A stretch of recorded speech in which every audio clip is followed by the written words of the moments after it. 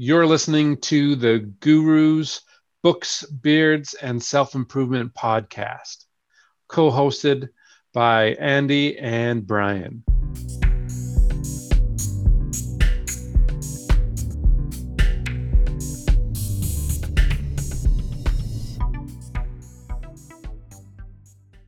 This is the quote of the day. You are not your mind, by Eckhart Tolle. From The Power of Now, the book that we are now reading for February 2021. What do you think when you think that? When you hear that, you are not your mind? Well, from the therapy standpoint that I've been trained in, it's really that thoughts are just thoughts. That's what comes to my mind very, very first. You know, that things can go in and out of our mind, and they are not necessarily true, be they negative thoughts or positive thoughts about us or about the world around us. They just are interpretations of things, but sometimes it's difficult to recognize that. And so when he says, you are not your mind, it's really saying, hey, everything going on in your head is it's not necessarily you. It's just ideas and things that have come to be because of things happening in the world around you and because of past experience. That's kind of how I interpret it. Yeah, it's a very good interpretation, actually. I think that when he says this is exactly what you're saying, that we are not the thoughts. We identify mind equating thoughts most of the time. And that's how we think that is who I am. I am my thoughts. I am my profession. I am, and the thoughts being something that identifies who you are. I am this. But what he's inviting, and a lot of Eastern philosophies invite you to realize that you're not that. Those are just thoughts, like clouds crossing over the sky. They pop up, they go across the sky, and then they shut down. They go away. And our mind is more like the sky itself, the clear blue sky that has thoughts being generated, thunderstorms, snowstorms, nice cloudy, nice, very lightly cloudy days. But those are that's the natural state of our mind, is that clear mind, that clear state. And we are not the thoughts that come up, because they arise, they go away.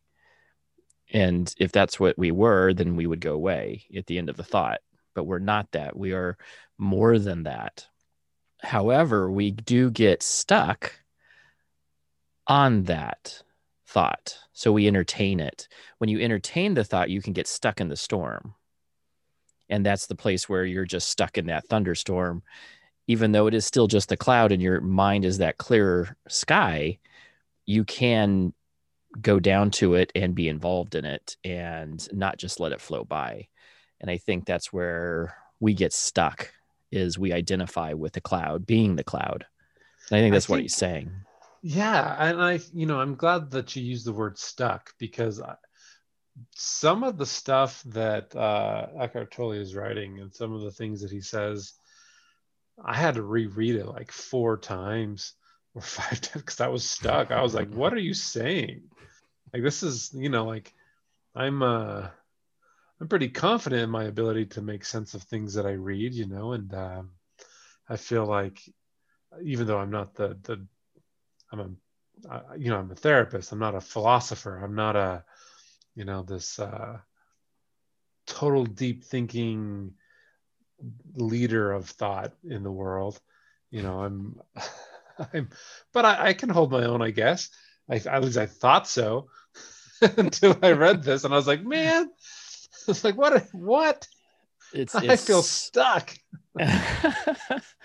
And so we'll talk more about that. So this month, for all the readers that are along with us or just listeners, we are discussing Eckhart Tolle's The Power of Now. And it has been a book that was written a while back, not that far, but Eckhart Tolle, by many means, is considered to be one of the top spiritualists. There's a group out of England that ranks like the top 100 or 500 spiritualists in the world, and he is always in the top 10 because of his ability to use the philosophies in the East and be able to marry it with the Western way of thinking.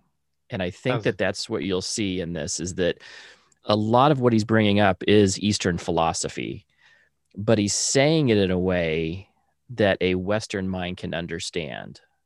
And hopefully understand. hopefully it's a different way of thinking. And I remember when I first read this book, it was mind blowing, and I didn't understand it completely, just like yourself. And it wasn't until I started rereading this again that I was like, oh, that's this is that philosophy. That's that philosophy. It's all Eastern philosophy, this Buddhist philosophy, this Hindi philosophy, it's amazing that he's been able to write this book. And I think that's why people identify what he's done and why he's considered a spiritualist.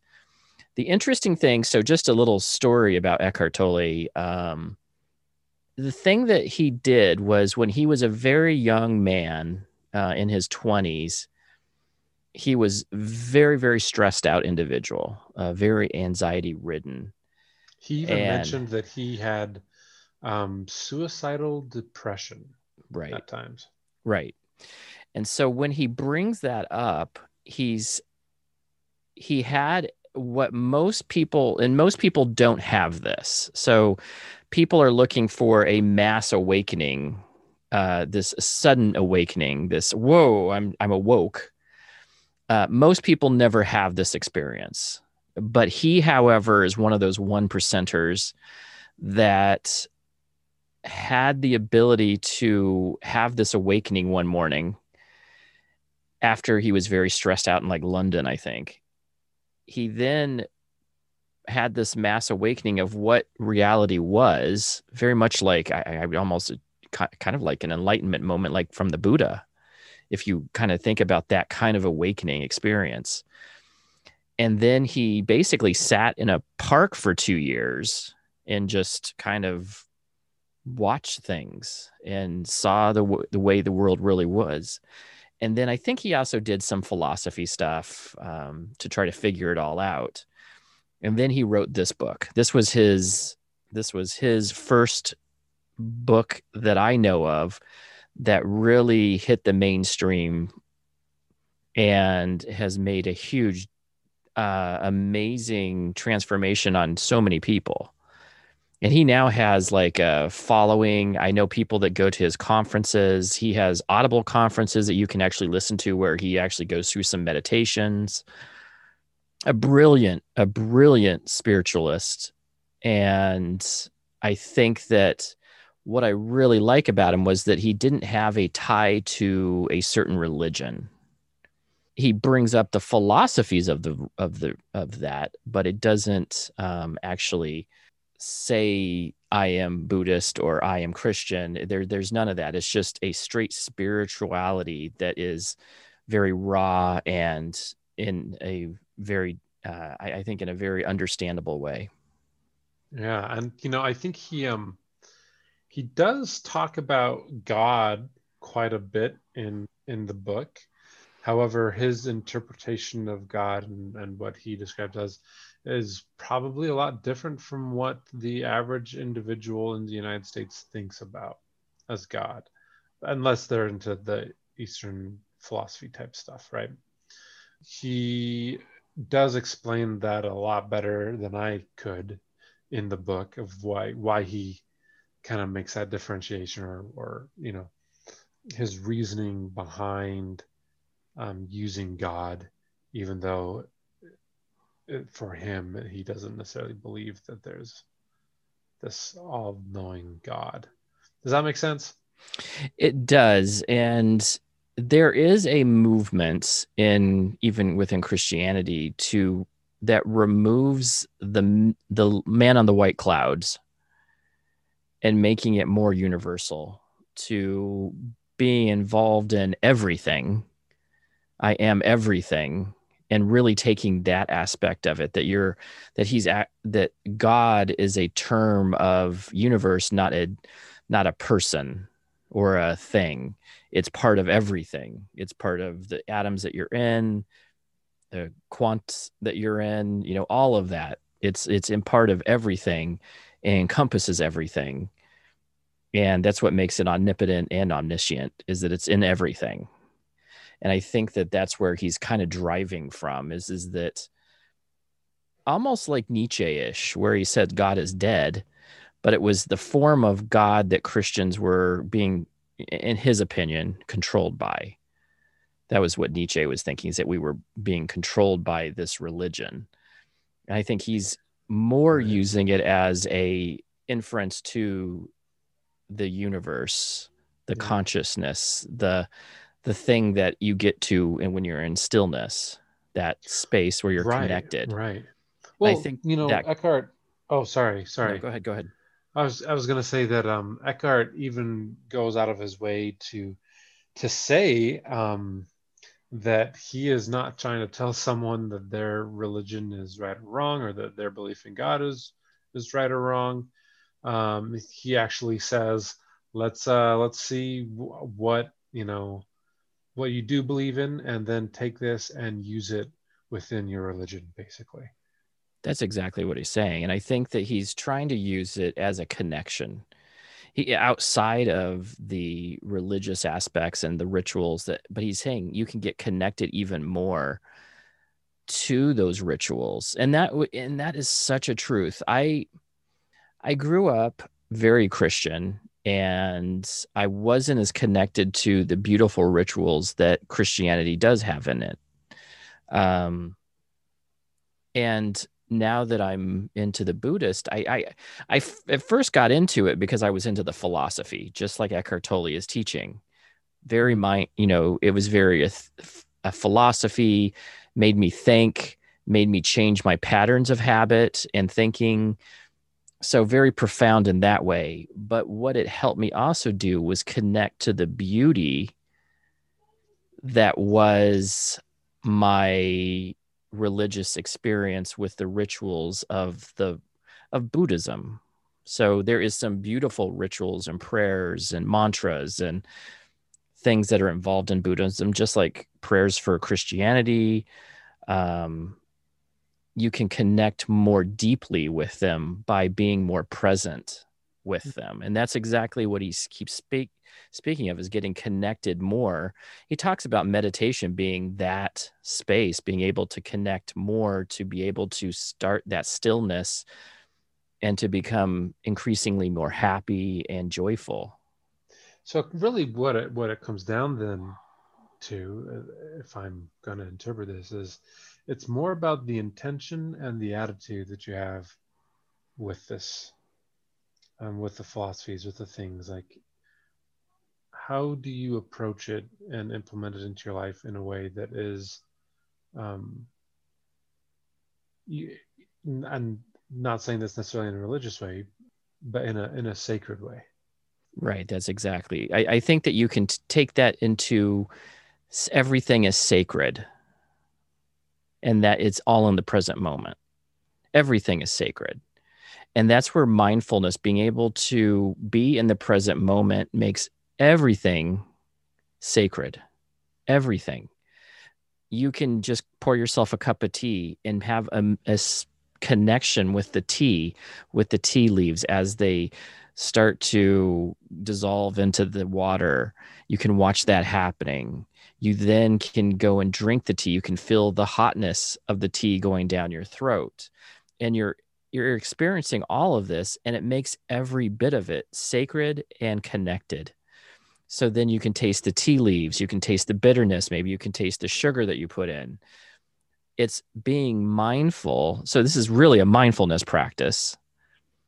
And that's coming from very Zen Buddhist philosophies. And Thich Nhat Hanh is a very fine example of that area. If you want to go read one of his books, where they talk about mindful walking, mindful action, And the mindful actions that are you taking steps, you being able to be present in everything that you're doing at all times, because the habits that we normally do, we don't even think about. It's involuntary. You go drive a car, you're not even thinking about it anymore. You're just driving from point A to point Just B. I need to happens. get there. It Mm-hmm. just happens.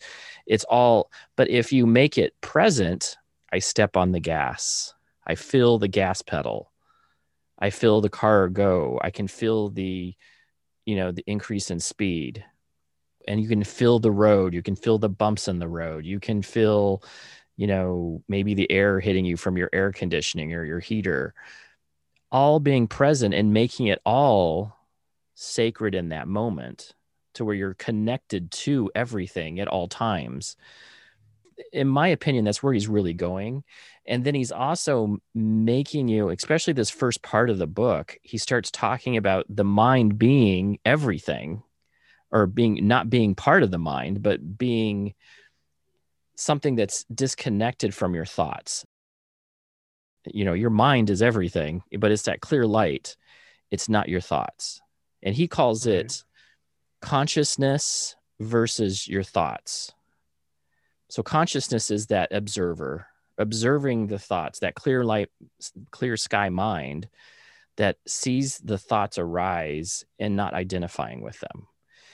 And that ability to take yourself out of your thoughts gets you unstuck. And then you can increasingly get into a more peaceful stillness, mindful state, that where you're not keeping up with those thoughts and making them control you, which is what the problem is. We allow our thoughts to control us. Right. And I think this is a really important point to talk about. Problems in our lives are only problems because we make them into problems. You had mentioned in a previous podcast, Andy, about the car, right? About a car having a problem. And so therefore it is my problem because the car is mine. But it's not my problem. It is the car's problem.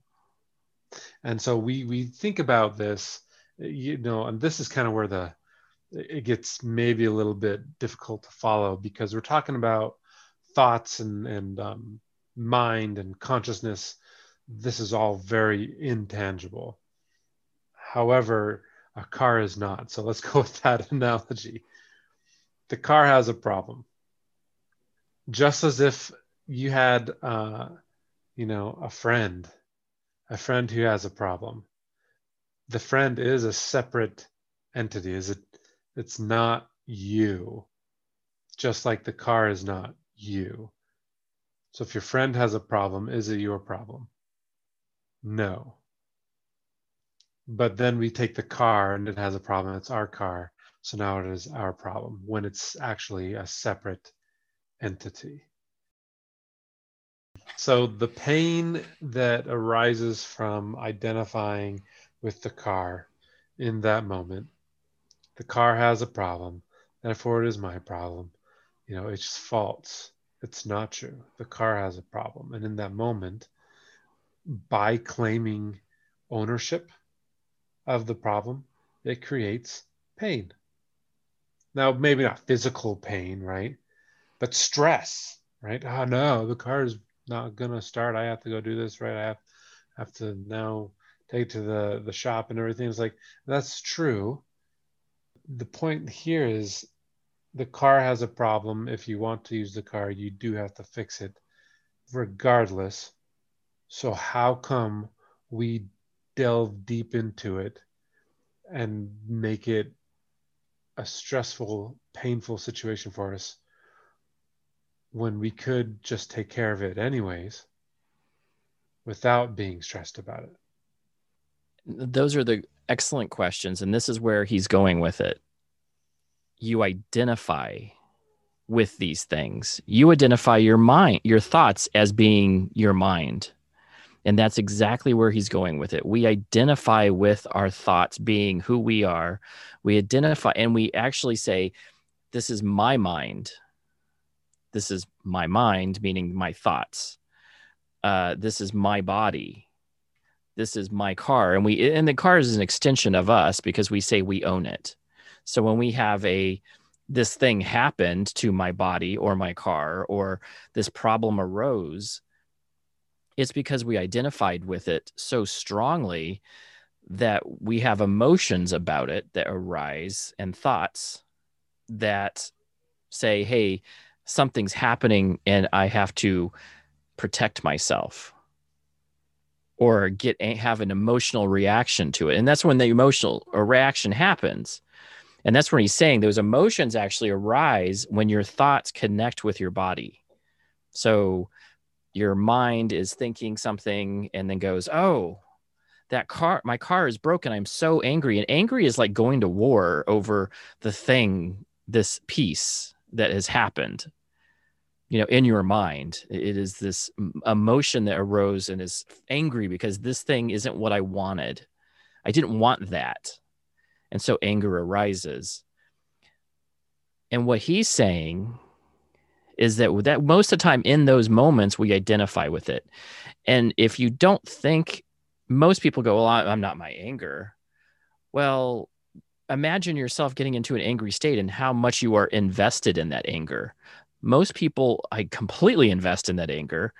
And that's how identified with the anger that you are. That's when yes, I am very invested in my identity because that's where this angry moment comes from, is my identity to that thing. And then what he's teaching you and what the thoughts are behind that is that you are not those. You can be with no judgment, conscious of those thoughts, but with no judgment, it means that the anger won't arise because this thing's happened. Now what? I fix it. Okay. That's what needs to happen. And that is so interesting. I mean, so the power of now, right? That's what the name of the book is. Basically, he's saying stop living in the past, stop living in the future, pay attention intentionally to what is happening right now, and that you are not the things that you think you are, and you are not your thoughts, you are not any of the things around you. You just are. Right. We say in the Buddhist philosophy we call it emptiness. In Theravada, it's no self. The thought is this, that the things that you think you perceive are not real. Like that's the way it is. Right. And that's exactly where the Matrix actually came from. There's a book from the author that actually states that and he got it from a Buddhist philosophy, because that's what they're stating. The no self, meaning that there is no identification to self. You are empty of inherent existence. You are not this thing that you've created. And he calls it the ego. So the one that lives in the past and in the future, he's not using the Freudian ego. He uses it as a form of saying the person that lives in the past and the future that creates the anxiety, who is constantly with that monkey mind chattering away about things that have happened in the past and saying, this is who I am because of my past, and things in the future give me anxiety because I'm projecting what's going to happen, and I fear that.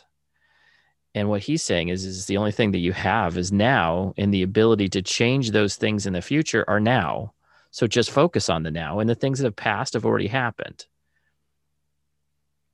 And it's so cool if you think about it. Now, I don't know if it was part of this reading or not. So listeners, I have to be honest with you. I read this book a month ago, and then we decided that we were going to read it again. And so I have a lot of this book fresh in my mind from a month ago when I read it, and also with reading it now. And so there's maybe a little bit of an overlap. I don't know exactly if some of my thoughts come from the part of the reading that we're all supposed to be at, or if they come at a part later in the book. So I apologize up front. That's okay. Um, but I was going to say that I actually do think it's part of the reading right now, where he talks about how the mind just goes and goes and goes and goes and goes and goes, and we never ever let it rest. And that it's a tool. The mind is a tool, just like you would use a hammer or a lawnmower or something like that. It just so happens that we are always carrying this tool around. It'd be like we're driving the lawnmower. I don't think this is his analogy. This is mine. It's like we're driving the lawnmower with us everywhere we go. It's just this loud noise that's going, going, going. It doesn't run out of gas, and it's shaking, and but it's all internal.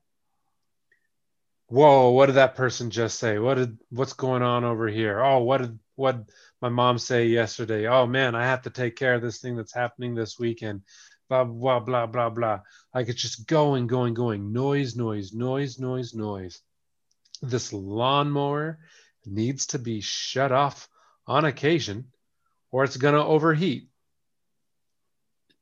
Extremely true. So he's saying that so consciousness, and then there's the thinking. The thinking is the tool, the lawnmower.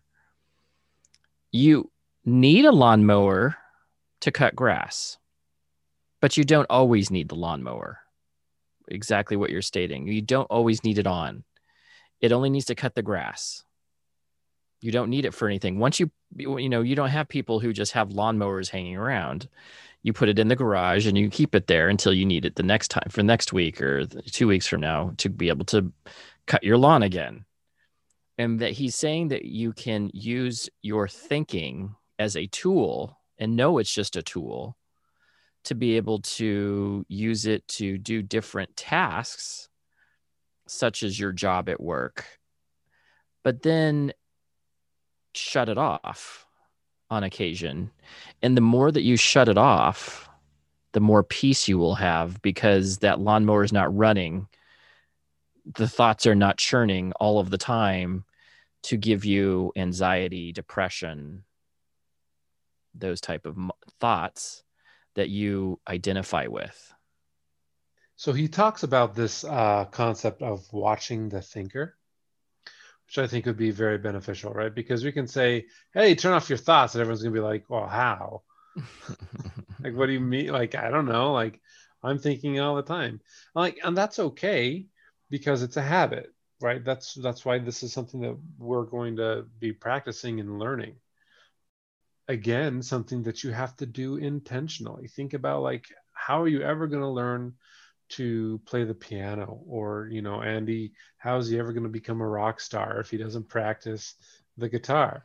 Right? Like, has to put some time in to do this. Well, if we are going to really be able to take advantage of the power of now, not just the book, but like being in the present moment, we have to put effort into it and set aside time to do this. And so watching the thinker is the idea that, again, you are not your thoughts. And just like you watch clouds in the sky, which, Andy, I love this analogy. Thoughts are going to come and go. And can you take a step back and say, maybe let's go back to the car. Oh, my car has a problem. What am I going to do? Maybe you reframe that. You're going to watch this thought and you're going to say, okay, wait, it's not my car that has the problem. That car over there, which I own, has a problem. So it's putting some space. It's watching the thought, putting it into a space where it's not you. It's not you who has a problem. Absolutely. That's exactly what you're talking about. Very truth. There's a lot of truth in that. And being able to create the pause, the sacred pause, that's what you're talking about, that sacred pause where you are just paused. Another really simple technique is breathing meditation, Vipassana, where you just are thinking about your inhalation and your exhalation. And we did a episode where we did a breathing meditation where I would go back to that. But the thought process is that you have stopped our mind is only single tasked. And when you concentrate on one thing and one thing alone, you take your thoughts out of that and focus them. And that's what he's saying is focus your mind on the right things, your thoughts on the right things. Being able to create space is by being able to just concentrate on things like the present moment. And that's what he's saying is that by noticing your breath, it's a very simple thing to do. And the reason why the Buddhists put that in there is a very beginning. Every meditation that I do, I start with this to be able to create peace, to separate what's been going on, and then putting myself into a mindset to go and meditate on an object of whatever it is that I'm meditating, compassion, love, wisdom. And then being able, but you have to have that space to be able to see it. And I think that's the moments when to be able to really help yourself, you have to take yourself out of these thoughts and identifying with them. And one way of doing that is through mindfulness practice, mindful walking. Just like what you're saying, when you see something, being able to do a sacred pause and realize that you are not the things that you identify with.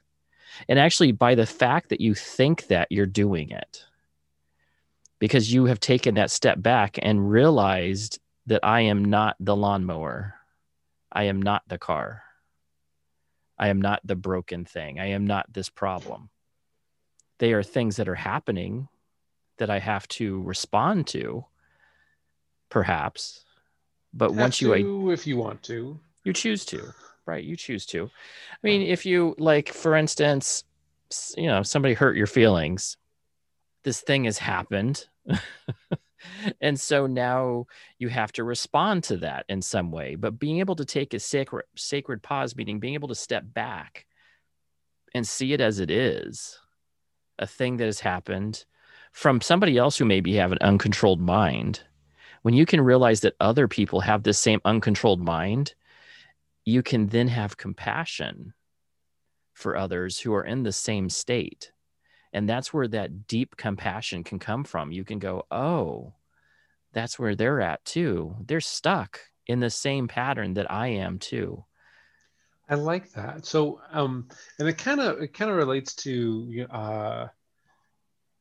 that, I mean, what we're saying is empathy, right? That you're able to see another person's life through their eyes, so to speak, or trying to walk in their shoes.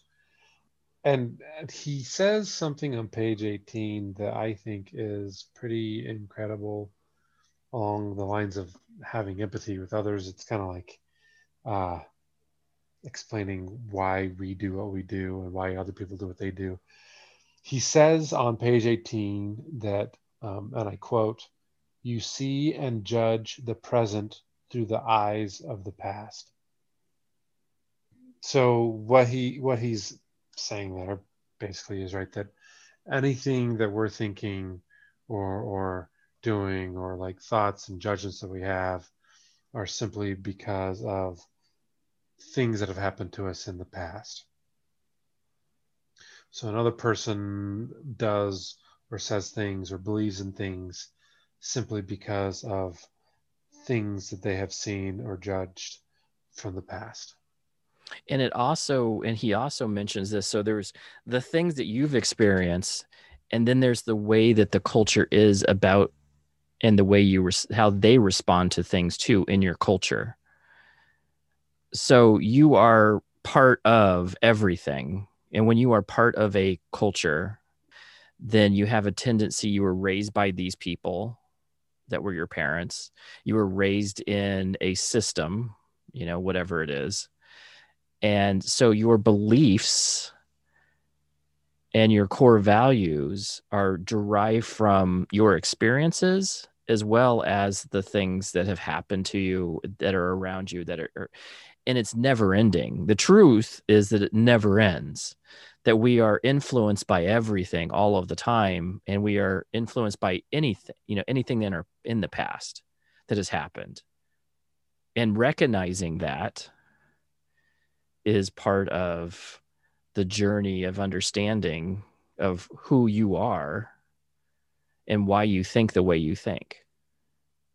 So part of being in the now and of not being in our minds and in our thoughts all the time is really kind of saying like what I know plays no part right now.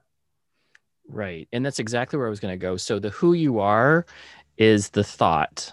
This is who I am. I am a mix of cultures and mix of diversity and things that influence me and in my experiences and so on and so on. But you are not that. You are this consciousness that is observing that and being able to be in that emptiness. That's when you get freedom. And he's looking for enlightenment. Enlightenment is that space of emptiness, of no self, not identifying with the things that you normally see and think you are. This is so deep. Listeners, you guys need to send us some messages, some emails, and be like, what are you saying? Or be like, yeah, I totally get it, and then explain. I hope that there's like some highly intelligent PhD philosopher person out there that's listening and maybe can lend a hand. I think we're doing okay at explaining this, Sandy. I But think then we at the are. same time, I take a step back and I say, like, is that what I just said? Well, so Like, here's the is that thing. Yeah, because understandable? there's conventional wisdom, and then there's the wisdom there's conventional wisdom, which is the wisdom that we know. This is the way things are.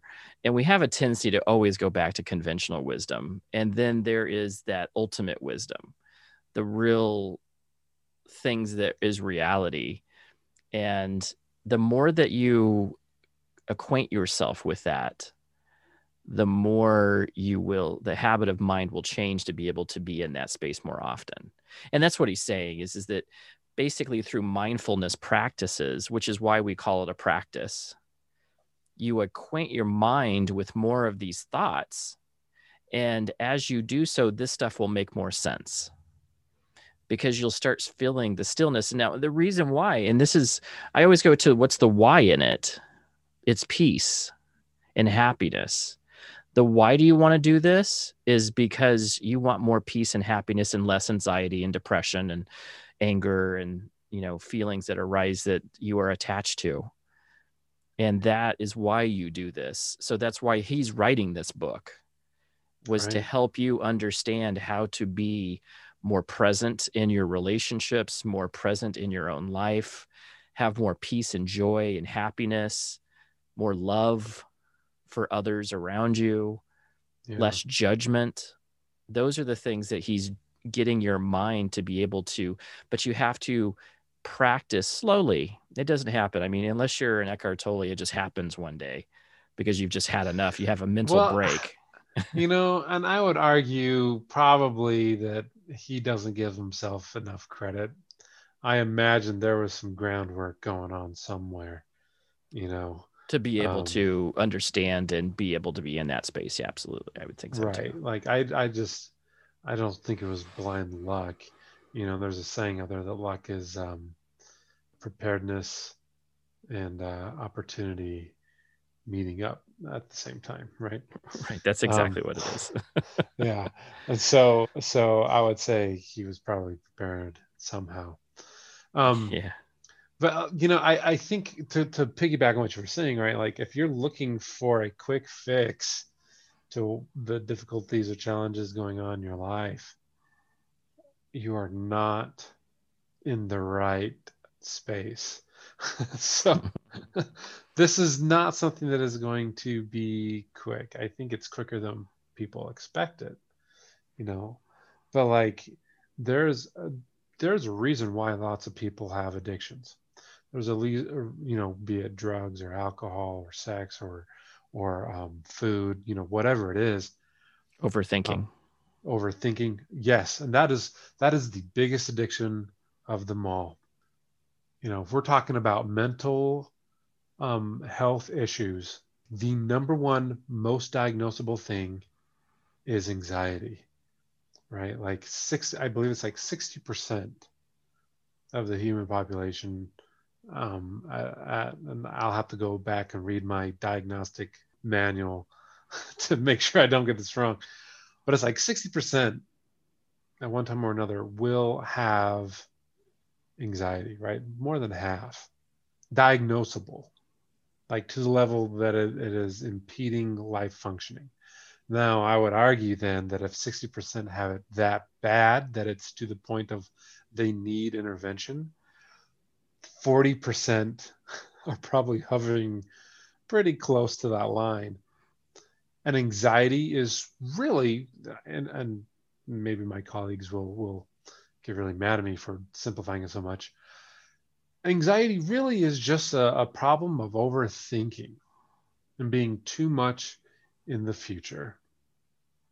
That's really it. And what we're saying here now is let's focus on getting into the present moment, letting go of what we know or what we think we know, letting go of our identities, and just allowing ourselves to be, not all the time, just starting with maybe a few moments at a time.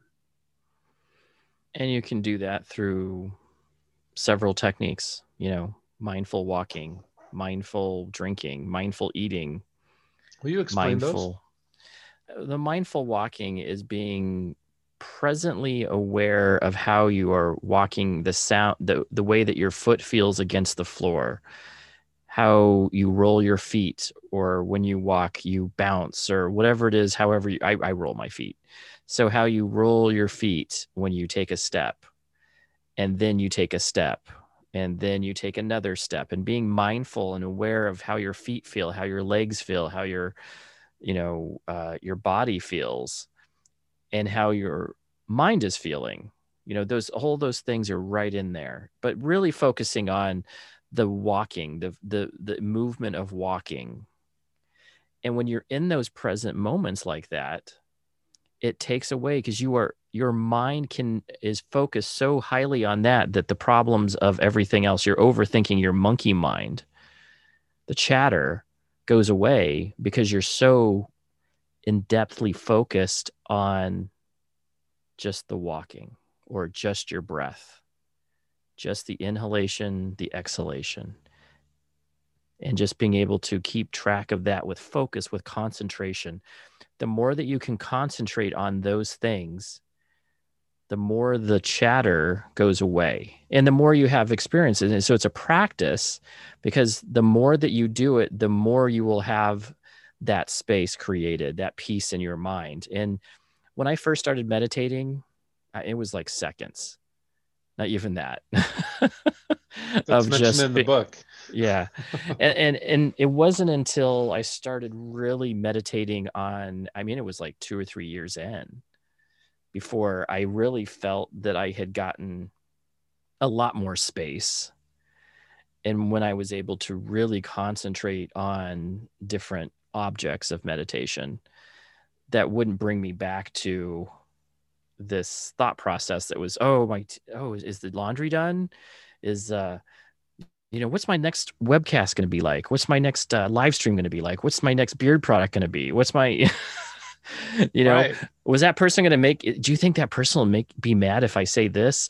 Well, I have to, all of those thoughts and processes, being able to just separate them for a few moments in meditation daily for 15 minutes. I always suggest you work from 5 to at least do a practice of 15 minutes every day to get into the practice of just doing breathing. of being mindful of your breath so that you create more and more space for yourself, so that that peace, that because the mind is actually, the natural state of your mind is peace and happiness, because it's clear, it doesn't have issues that it's attached to, it's clear, it's peaceful. That's why we say a peaceful sky. It's clear, it doesn't have any turbulence, it just is at peace. And then the clouds are turbulent, and thunderstorms come in, and we're attaching to those things, and those are the things that we think that are causing problems. But we say a peaceful sky, it's a clear sky, because we're not attaching to everything else around it. Well, and you are not your mind. Right. Your mind is a tool. Your thoughts are a tool. Your mind is the open space, the consciousness. Right, right. Well, so you can control that. You can choose what is, and it does take the practice. So thinking like we're gonna use basketball as the example here of how you can practice mindfulness. So if you wanted to practice basketball for 5 to 15 minutes tomorrow, you will pick a time, let's say 3 p.m., and you are going to either go to the gym where they have a basketball hoop, or maybe you have one at your house, or like nearby outside, and you're going to go for 5 to 15 minutes, and maybe it's just going to be free throws, and you're going to sit at the free throw line, you're going to set a timer, and you are going to shoot free throws over and over and over, and you will probably miss a few, you'll probably make a few, and that is okay. Like, the point is that you're there shooting, and inevitably, if you were to sit there and do that every day for a year, I imagine that the number of free throws that you make after a year is going to be a lot better than where you were that first day. Because of muscle memory. Because of muscle memory. Very good thought. Yeah. Right, right. And your mind, and you're like, and practicing mindfulness, which is again focusing intentionally on what is happening presently without judgment. Your mind will get better at that. You're going to practice it. You're going to be like, oh, that's really hard, I can't do that. It's like, well, of course. Just like shooting free throws, it's really hard to make it every single time. So we're going to lower the expectation here that you have to empty your mind completely, that you have to be totally focused forever. No, your mind is going to wander. And the minute that you recognize your mind is wandering and you bring it back to focusing on the present, that right there was mindfulness in and of itself. And you are practicing, you just made a basket. You recognize that you are not paying attention to what's happening right now. And so you intentionally brought yourself back to maybe just listening to your breath. This is extremely powerful, extremely useful, and not so easy to do, because again, your mind is used to the lawnmower being on all the time. There's a lot of noise, a lot of thoughts. And so there's that no judgment piece. When you find yourself wondering, it's not, oh, darn it, what's wrong with me? It's, oh, hey, look at that. I noticed that my mind was not paying attention. How cool is it that I noticed? Because I am now being mindful, right? Like right this second. That's Awesome. exactly what I teach students, that the fact that you recognized it was the first big step into that space, because you're recognizing, I am not my thoughts. I caught myself thinking again. And then you're like, wait a second, that's the step back. That step back is the huge gap. That's that's exactly where you wanted to go with it. You were noticing. You can control your attention, basically, because again, it is a tool for you to use and manipulate to your benefit. Right. It doesn't use you. It has been, but you are now recognizing that you can control this awesome computer that's inside your body, inside your head. Absolutely. So that goes back into, so we're talking about habits, and I think that ties into SMART goals, which Absolutely. is creating habits of mind and differences so that you don't. And that's what, New Year's resolutions are actually, I'll stop doing this thing or start doing this thing, but it's your practice that keeps you going. And then once you get into the habit of mind, it's no longer a resolution anymore. Now it's a habit that I do. This is what I do. So for you, it has been eat more greens, more vegetables, and fruits. How is that going? I would say better than last time even. And last time I had gone a little bit more on track.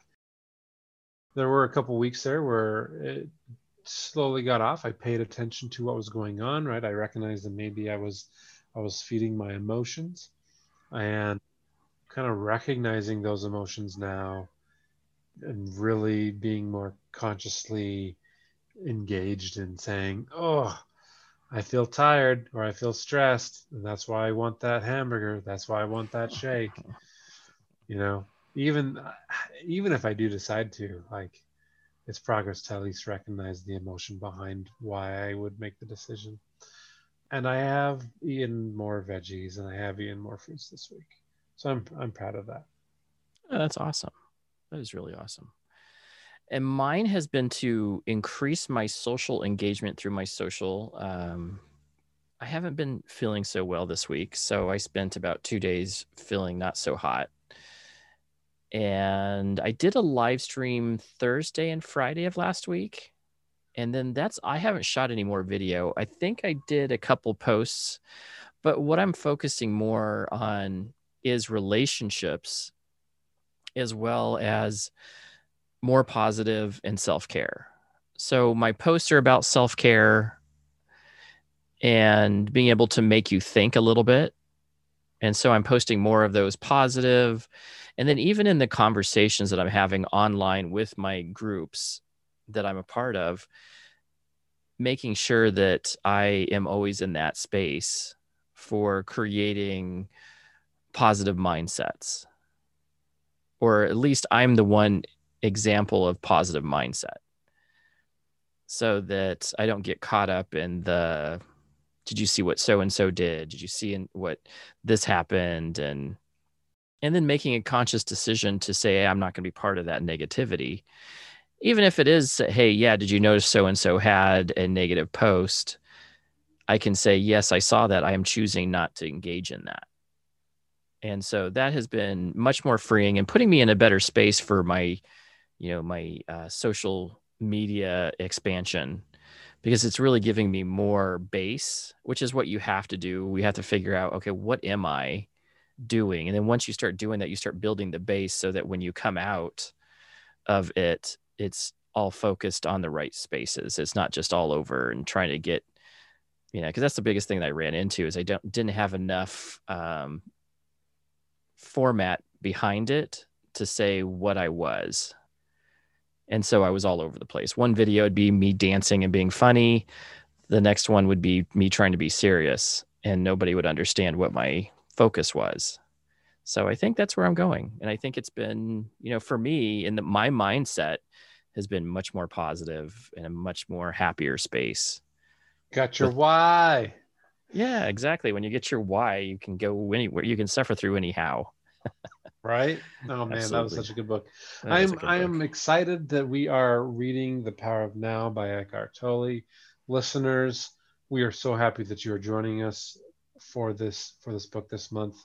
We want you to stay on top of your own goals that you have for the New Year's resolutions. You're listening to Andy and I talk about ours, and how we maybe have gone different directions or maybe fallen off the bandwagon a little bit. But that's the point of having this accountability, right? Is no goal from the outset is probably perfect. And so there do need to be some adjustments made or some things that, shifted around a little bit. I think that it goes back to journey is much more important than the destination. Yeah. And being able to sit down and be aware of what's going on. I mean, that's very in line with what this month's book is about. You know, it's getting in touch with what really matters, which is the now, and using ambition, using the future and thoughts more intentionally and purposefully, using them as tools to live life to the fullest. Absolutely. I love that. That's the point of these books. I absolutely love it. Yeah. Well, you can reach us on our email. Yeah, what is oops. Gurus Gurus podcast one Podcast One. Yeah. at gmail.com. And then you can reach each of us on our IG account. Brian is at High Mountain Sage, and that's his handle. And he's the bearded practitioner. Look him up. Yep. And then we do have a IG presence under Gurus Podcast. So go and leave a message, leave an email. We want to know your thoughts, and we want to be able to answer any questions you have. Next time, we will be joined by a guest that has been right there along us since day one and has actually started reading this book with us, and was very excited about reading it with us, and has given us some really cool insight. And she is somebody that I've known from my past. So it'll be fun to reconnect and be able to talk about more Eckhart Tolle. So beard on. Stay bearded. And we'll catch you next time.